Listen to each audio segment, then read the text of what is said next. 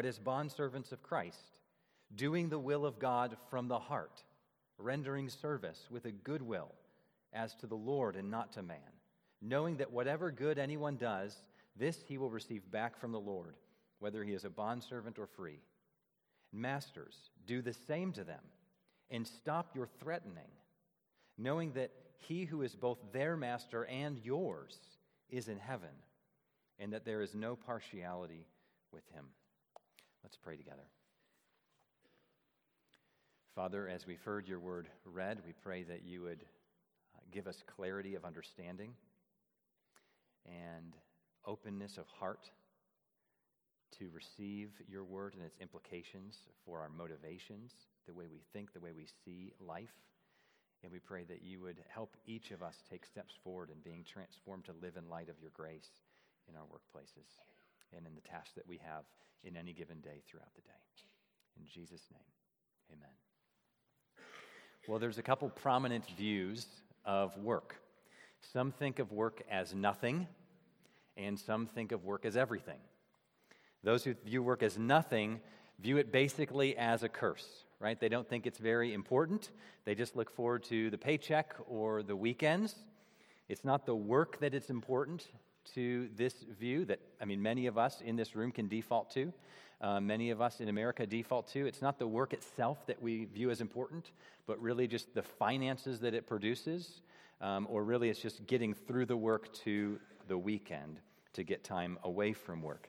And so Christians embrace this view as they view work, and they view work as a place where they can be a disciple, but only really in this sense. It's the place to talk about Jesus and to seek to make disciples of Jesus in an explicit way, or to get money to support Christian ministries. Both of those are really important. But to view that as the exclusive way we think about the importance of work in light of Christ is a shortcoming. The work itself doesn't matter to them. This is in praise of early retirement, right? Let's just get done with work. Other people view work as everything. And this is prominent in our culture as well. They view work as their identity. It's what gives them ultimate meaning in life. Their worth is found in what they do. It's found in their achievement or success. Now, we should say, even at this point, that as we step back and just look at the way work is presented in the Bible, work is a gift of creation before sin entered the world. And when sin entered the world, work became hard. So work is not a curse. Work has become hard because of sin in the world. But work is a gift for us. And so the gospel really gives us a new way to view work. It transforms everything about it, really. It changes why we work. It changes how we work. It shows us that work is significant. So it's not nothing, but it also shows its significance without making it everything. So the first thing we need to do here, though, as we look at this text, is ask a bigger question. How does this particular text that we just read apply to us today? Because Paul, who wrote this, is not explicitly addressing employees and employers as we would typically think of them. He's addressing bondservants and masters, or maybe your translation says slaves. They're similar words. So let's first think through how a text like this can apply to us today, and then we'll walk through it together. So how does this apply to us today? The very first word in the text makes us pause, right? Bondservants. And the command here is for bondservants or slaves to obey their masters. So, one of the biggest questions that comes to anyone's mind when we approach this text is, why does Paul not just say slavery is wrong? If he's going to bring it up, why doesn't he just say it's wrong, right? Isn't that the question on our minds? Or at least now that I've asked it. We know that slavery is wrong in any form, so why does he not address that directly here? Well, here are 3 observations to help us think this through. First, the slavery in the first century in the ancient world here was different than the slavery that we're most familiar with and what comes to our minds first. So it was different than the slavery in our nation's history. It was different than the slavery that's still present around the globe and even in America today, thinking of the sex trafficking as well. But we need to make sure that we don't read our ideas of what we're familiar with into Paul's context here when he refers to bondservants and masters. So historians estimate that maybe a third of the population in cities like Ephesus, where this letter was written to, or cities like Rome, were slaves. Roman slavery, though, was not ethnically based. Slaves could be brought from any country or even their own. Some people sold themselves into slavery as a way of getting out of debt. Others were prisoners of war, and they were put into slavery, at least for a time. It also wasn't typically permanent. Many slaves, I think most slaves, were released by the time they were 30 or so years old. Some people chose to be bondservants in order to get out of debt, and when they did get free, they would go into business with their former masters. Slaves were also often paid for their work and received rewards for their work. They didn't just do hard labor and domestic duties. Some of them were doctors. Some of them were writers. Some of them were accountants. Some of them were teachers. Some of them were sea captains. Some people entered into service like this as a stepping stone in order to not only get out of debt, but really to learn skills, to be educated.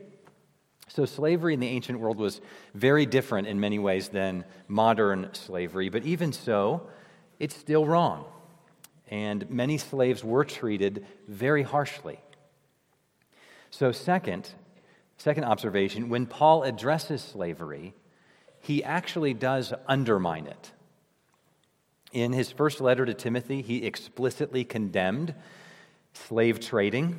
In 1 Corinthians 7, he encourages slaves to obtain freedom if they have the opportunity. He wrote a letter to a Christian slave owner named Philemon, and Philemon's slave Onesimus needed to return to him. And so Paul tells Philemon to receive Onesimus back not as a slave, but as a brother in Christ.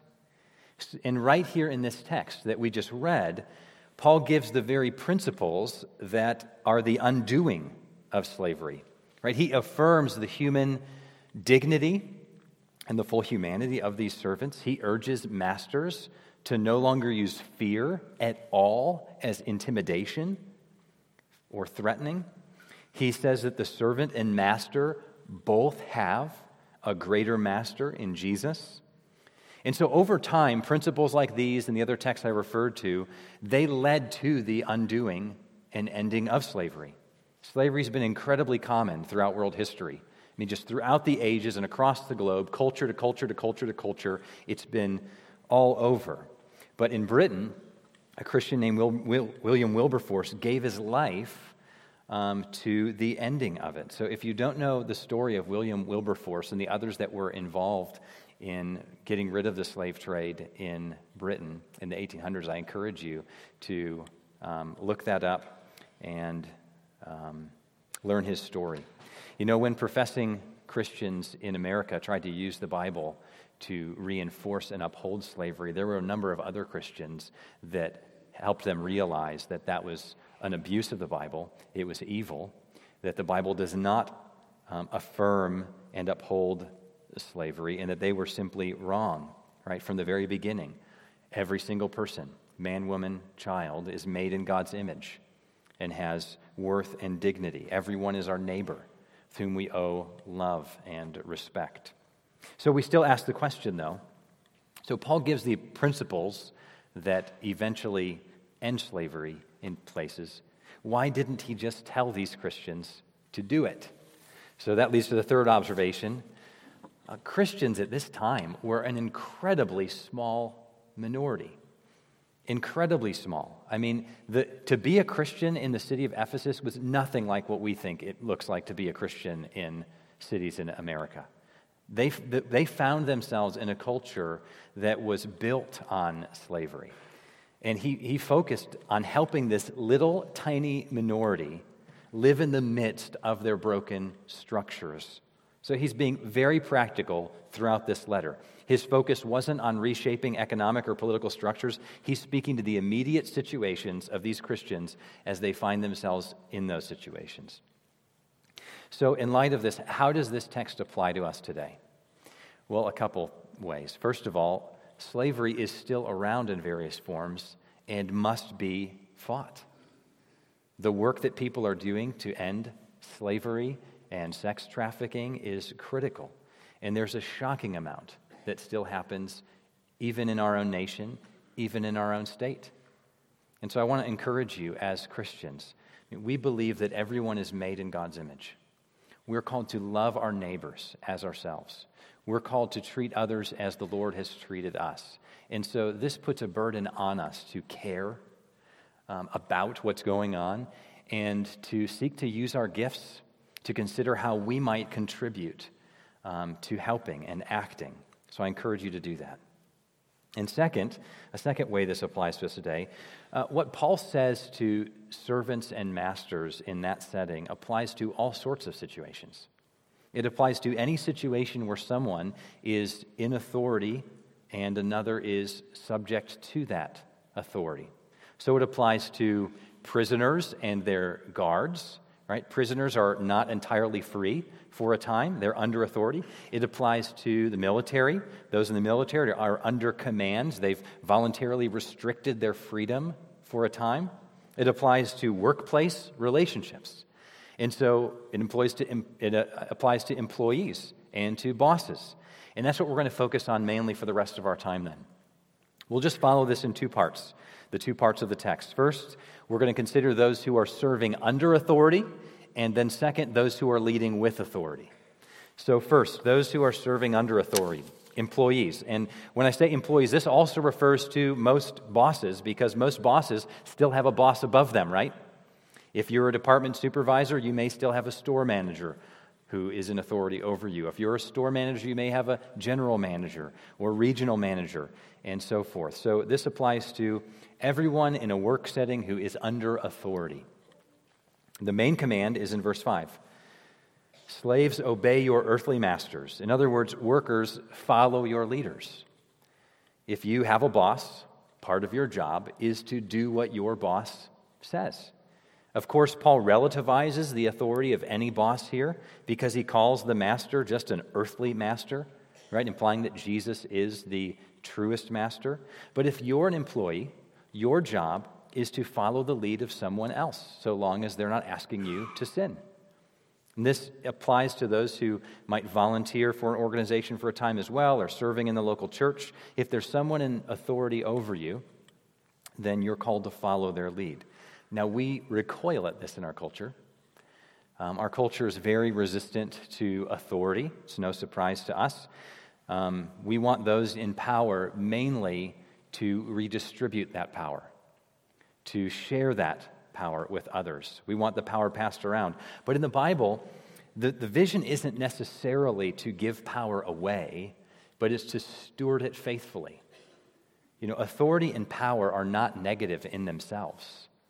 They're gifts, and they're to be used for the benefit of others. They're to be used for the flourishing of others.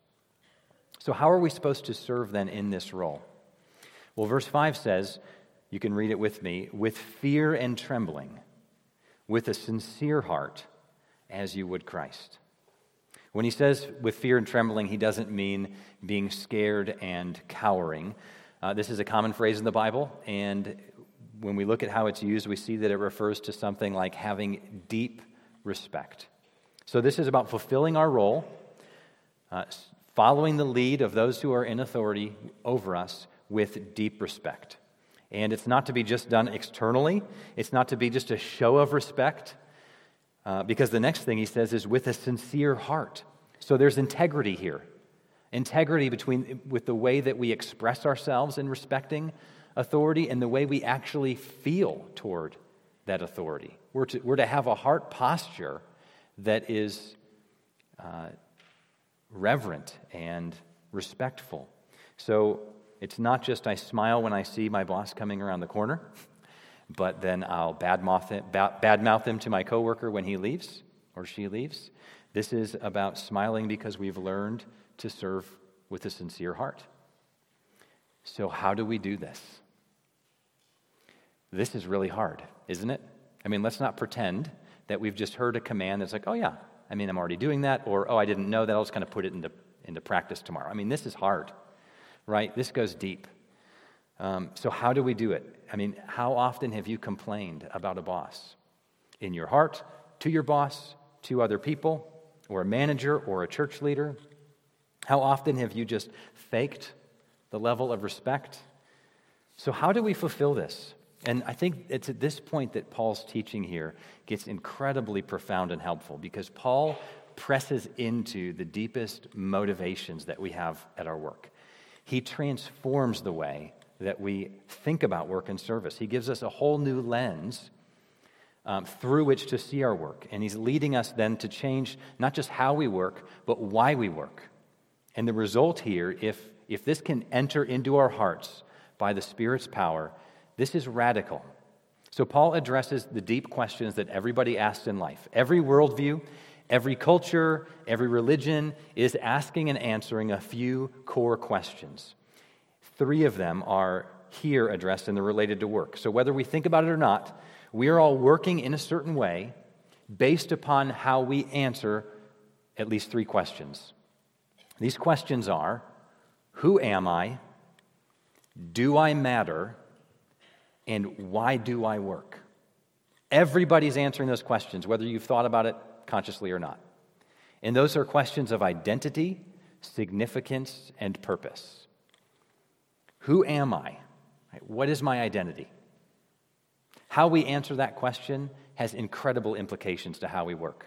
And we can tell, based upon how we work, how we're answering that question perhaps as well. Who am I? What's my identity? Second, do I matter? Right? Is my work significant? And third, why do I work? What is driving me? What's my purpose in my work? Paul's really addressing each of these key issues with what he says here.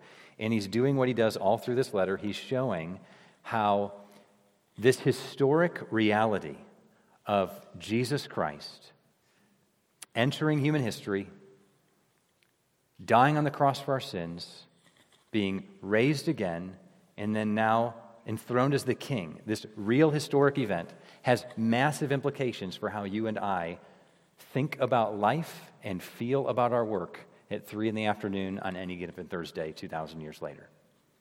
Paul's making these implications clear here. The good news of Jesus' gracious rule changes how we work. So let's just walk through these. First, identity. Who am I? In verse 6, Paul says one of the most profound things that he could say to servants in that culture. He calls servants to work as servants of Christ. In verse 9, he says that masters also have the same master above them, namely Jesus. So Paul is honoring bondservants in that culture, and he's honoring servants and masters equally. This was unprecedented in the ancient world. Paul's treating them as equal members also of a local church here.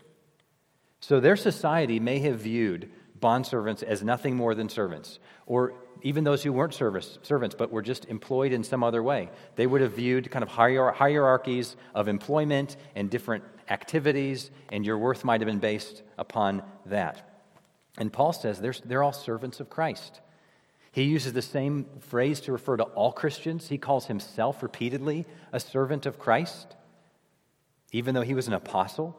So in our culture, work is often linked to our identity, right? I mean, we meet people and immediately hear the question, what do you do, right? Because that's how we find out who people are in some ways. We're trying to find out identity. And so we've tied this to our sense of identity. The position that we hold or the tasks that we do, we feel a sense of importance or not in our role. But this can be incredibly wearying, can't it, if we do that?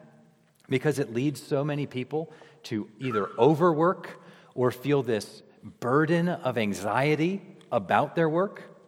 I mean, we often overwork because we're getting our sense of identity from our position. And Paul is saying, you don't work for your identity. You work from it. You already have your identity in Christ. You are a servant of Christ. He is your Savior. He's your master. He's your friend. That's who you are. And now you bring who you are as a servant of Jesus Christ into whatever situation you find yourself in. Second, Paul addresses our significance. So we're all asking the question at some point, does my work matter? Does it have dignity? And Paul's speaking to servants who, some of whom had very menial jobs. They wouldn't have chosen their jobs. They're looking forward to the day when they can get out of their servitude. Their service to their master may seem incredibly unimportant. And here's what Paul says next in verse 6. You can read it with me. You work as servants of Christ, doing the will of God from the heart, rendering service with a good will, as to the Lord and not to man. So Paul is saying that the kinds of tasks that you get handed to do that you don't think are very important, he's saying that you can do those things as the will of God, as God's own desire. All good work well done can glorify God. So this challenges the viewpoint that says that work is not significant. Some Christians have viewed work, as I mentioned, as just a place to share about Jesus or make money to support ministry. But Paul doesn't say that here at all. He says that the work that a servant does can be viewed as doing God's will. And it's called service because it's benefiting other people. It's an act of doing good to a neighbor. So an Irish poet named Evangeline Patterson put it this way. I was brought up in a Christian environment where, because God had to be given preeminence, nothing else was allowed to be important. I have broken through to the position that because God exists, everything has significance. Isn't that great? I mean, in other words, this is such good news. Work itself is a primary way that we fulfill the two great commandments, to love God and love our neighbor. Right? It's a primary context where we can glorify God by loving Him with all our heart, doing His will, and in our acts of service, however small they may seem to other people, it's doing good to people. It's doing good. And it takes effort to think this through, I think. Sometimes we can think of our job and get so short-sighted, right? We just look at the task in front of us and the immediate boss above us, rather than what Paul's doing. He's saying, step back. Look at who's your ultimate boss. It's Jesus. You're serving Him. And think about your task not just as kind of doing a menial thing, sorting papers, making a sale. Think about how this is loving people. How is what you're doing serving people? Now, if you think that through and you realize you're harming people, you need to get out of that job, of course, right? Good work, well done, glorifies God. But your work can be bringing flourishing to people. It can be benefiting people. I was in landscaping for a while, and so I needed to think that through. How is pulling weeds insignificant at all? And I realized, part of this is I'm creating, in service to this family who hired this house that I'm doing the lawn of right now, I'm helping them create a hospitable home to bring order out of chaos, pushing down the curse of weeds that keep popping up here, to beautify this place, part of beautifying a neighborhood. So in every job you're doing, you're not just getting a sale, you're benefiting someone's life. You're not just kind of putting concrete across a bridge, you're keeping a bridge up so that people don't die when they go across the river, right? So just thinking through, how is what I do actually an act of service and love? So I encourage you just to sit down if you've never done it and just think it through. Think it through with someone else. Sometimes we need someone else to help us even see the good work that we're doing. I think one of the roles that we have as Christians is to honor and affirm the good work others do. In our culture, it seems like we're starving for this kind of affirmation. Just a few weeks ago, I was scheduling an appointment for plumbing. And the woman on the phone took my call, and she was incredibly kind. And she was actually empathetic. She's asking me what I needed, and I said, well, I had this valve that's leaking. And she, with sincere empathy, not mocking, said, oh, no. She was concerned about it. It was just a little leak, but she knew that could be a problem. And so she was just super kind the whole phone call. So I just kind of said at the end, of all the people I've talked to in my life to schedule an appointment with, you are the kindest. And she choked up and said thank you, and said it meant so much to her. Did that with another guy who worked for a government agency. I was trying to get a passport done, and he was super kind. And so just at the end, I gave that kind of affirmation too, and I could just feel this incredible joy surging through the other line, where he just said, this is what makes me get up every day. Comments like this. I'm not saying those things to draw attention to myself, but to draw attention to them. What good work people are doing that we overlook, and we can just fill them with encouragement. Remember, Christina did that talking to a doctor, said that she had such a great bedside manner and that all her friends loved her as a doctor. And she said the doctor was in tears. I think she hugged you, right? Yeah. And that's because this is so rare. And so we have the opportunity to recognize reality and affirm people in it.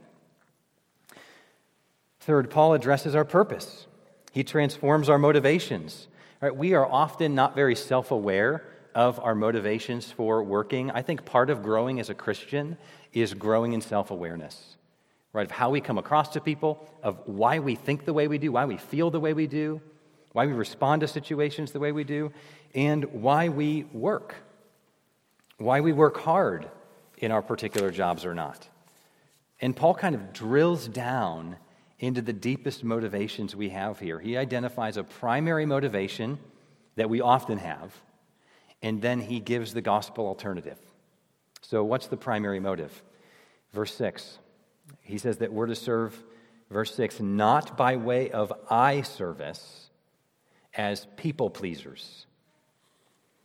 Some think that Paul coined the word eye service because it doesn't show up in any Greek literature before this point, which makes me actually wonder, it makes sense because as someone like Paul, as a Christian, growing in self-awareness of motives, as we learn to understand ourselves better, we need to create new words that aren't available. So Paul does this. He's like, here's a motivation for why people work.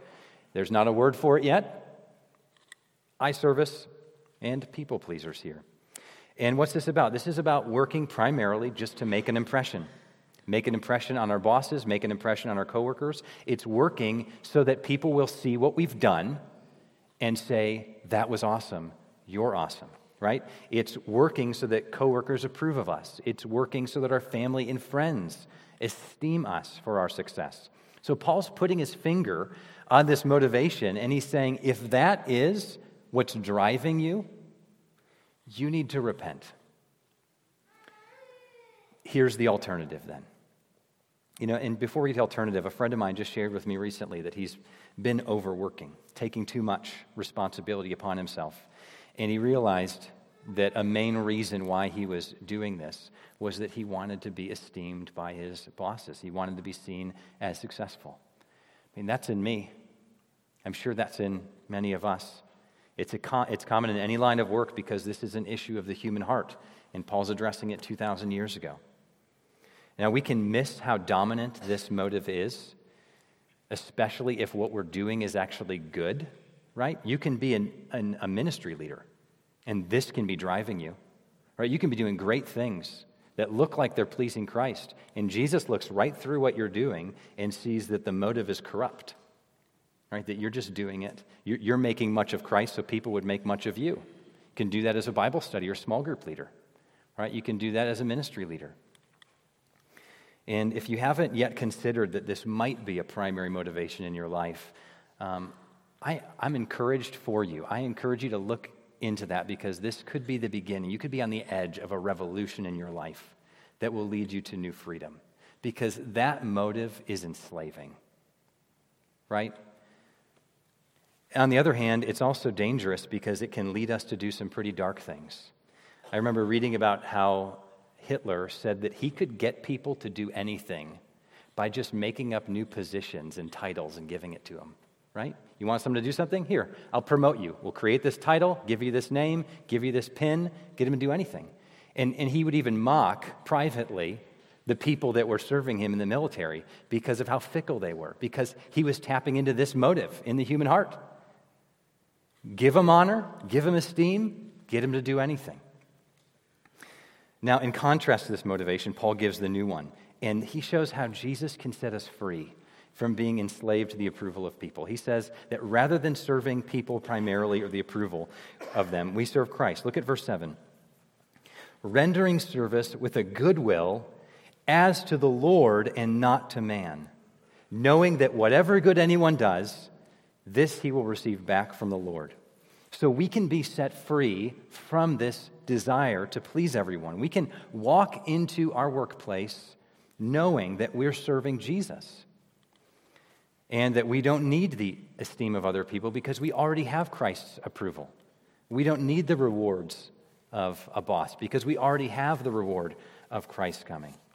And this is good news because, Jesus is the only master who approves us when we succeed and still loves us when we fail. The idol of approval leaves us unsatisfied when we get it, and it beats us up when we're down, right? Just makes us feel even more ashamed when we don't get it. So this brings us back to where we started here. Paul's calling us to work with respect and sincerity from the heart. How do we do that? How do we do that without complaining about our leaders? How do we do this with deep sincerity? We can do so when we realize that Jesus is our true master, when we learn to live like this in a moment-by-moment reality. You don't have to work for your identity. You already have Christ as your Lord. You don't have to feel like your work is meaningless because you can be doing the will of God. You don't have to work for the approval of others because you have Jesus' approval that you're working for. So this is the kind of motivation that leads companies to have a value like this one, which I've heard and love. It's something like, do the right thing and risk the consequences, right? Do what's right and risk the consequences. Because if you do what's right, you're doing God's will sincerely from the heart, approved by the Lord, and you can risk whatever consequences come. That's freedom. All right, now let's move from those serving under authority to those leading with authority. We'll be briefer here. Verse 9, let's read it again together. Masters, do the same to them and stop your threatening, knowing that he who is both their master and yours is in heaven, and that there's no partiality with him. So he starts by saying, do the same thing. That means that what he just said to servants applies also to masters. In other words, if you are a boss or a manager or a supervisor, verse 5 applies to you as well. You are to lead with fear and trembling, right? With deep respect for those whom you lead. From the heart. You're called to lead with sincerity and integrity. This also means that you get to lead out of a new sense of identity and significance and with new motives as well. So think about your identity. It doesn't have to be in how powerful you are. Your identity isn't your company or in how many people are under your oversight. Your identity is in Jesus. And in light of Ephesians, you are a sinner who doesn't even deserve to be here anymore. Right? We have forfeited our right to life, and yet God is so gracious to us. He not only gives us life and the blessing of work, but he gives us eternal life, and he gives us this new church family, and he gives us new hearts and these new motives. I mean, what a privilege to be alive and to be in Christ and to be forgiven in him and walking with him as our King. That's both incredibly humbling and liberating. Right? It's humbling because we recognize we don't deserve the position we have. And, not a bit of it. Everything's by grace, but it's also freeing because we don't have to worry to try to maintain that position, to maintain our sense of identity and significance. If we lose our position of authority, it doesn't touch our deepest identity. We're still servants of Christ, and he loves us. Think about what this means for our significance, the significance of our work. We may look at our work and think, is this really meaningful? Does what I'm doing matter? And Paul says that leading is a way of doing God's will and loving your neighbor. It's a way of loving God and others. It's a way of glorifying God.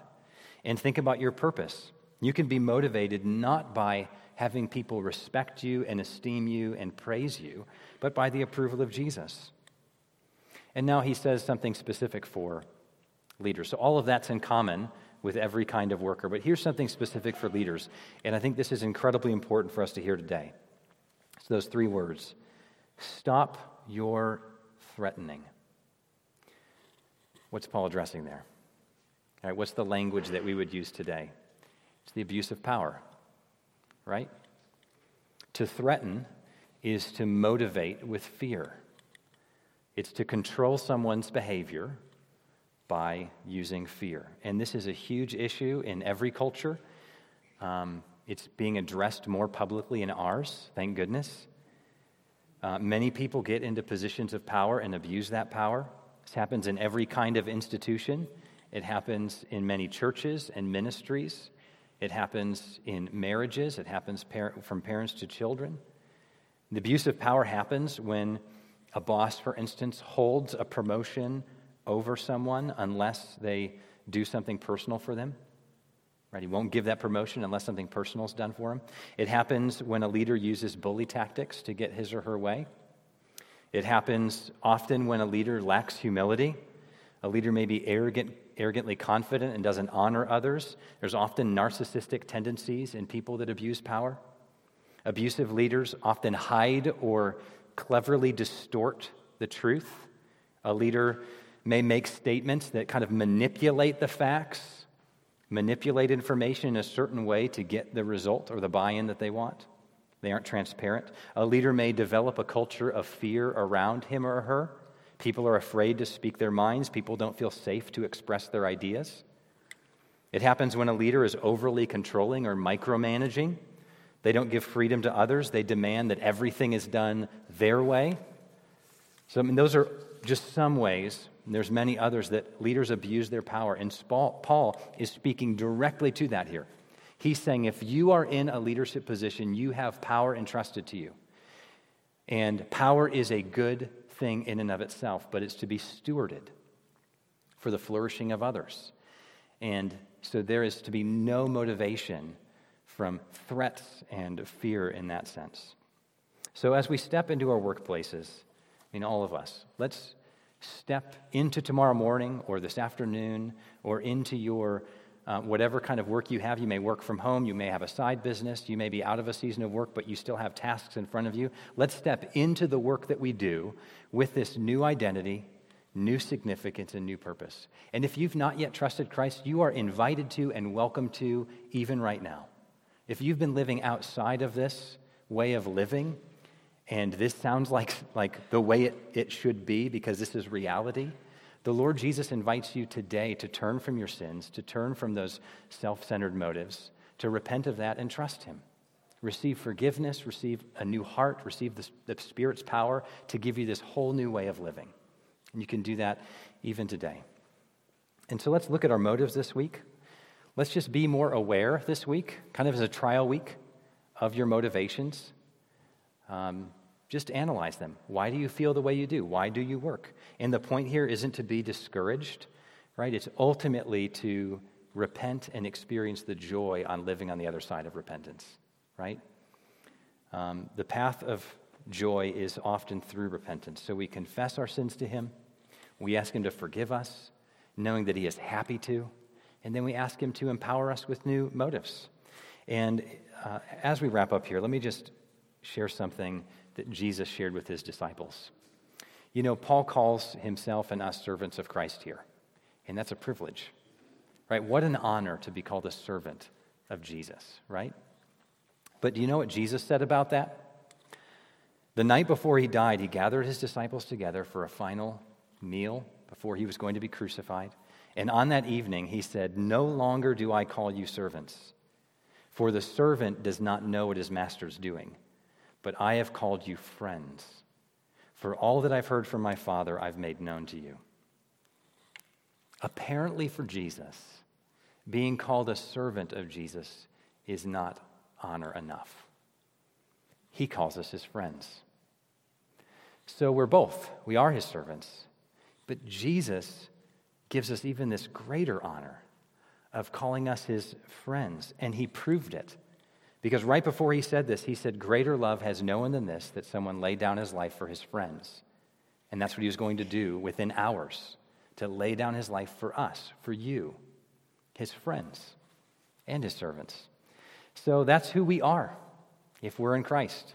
We are servants of Jesus and friends of Jesus. We have this new identity in Him, and we can walk into the world loving God, serving other people with great joy. And nothing can happen in our day that can touch this identity and this great joy. So I'll invite the musicians up. We'll sing together, and let's pray first. Our Father, we thank You for the great privilege of being made in Your image and then being rescued by Your grace. We confess to You that our motivations have often had us at the center, and that we have been enslaved and we are addicted so often to the approval of people that we work to please other people, for eye service. And we pray that you would forgive us and renew us and give us these new, freeing, liberating motives to rest in your kindness and your favor. Pray this in the name of Jesus. Amen.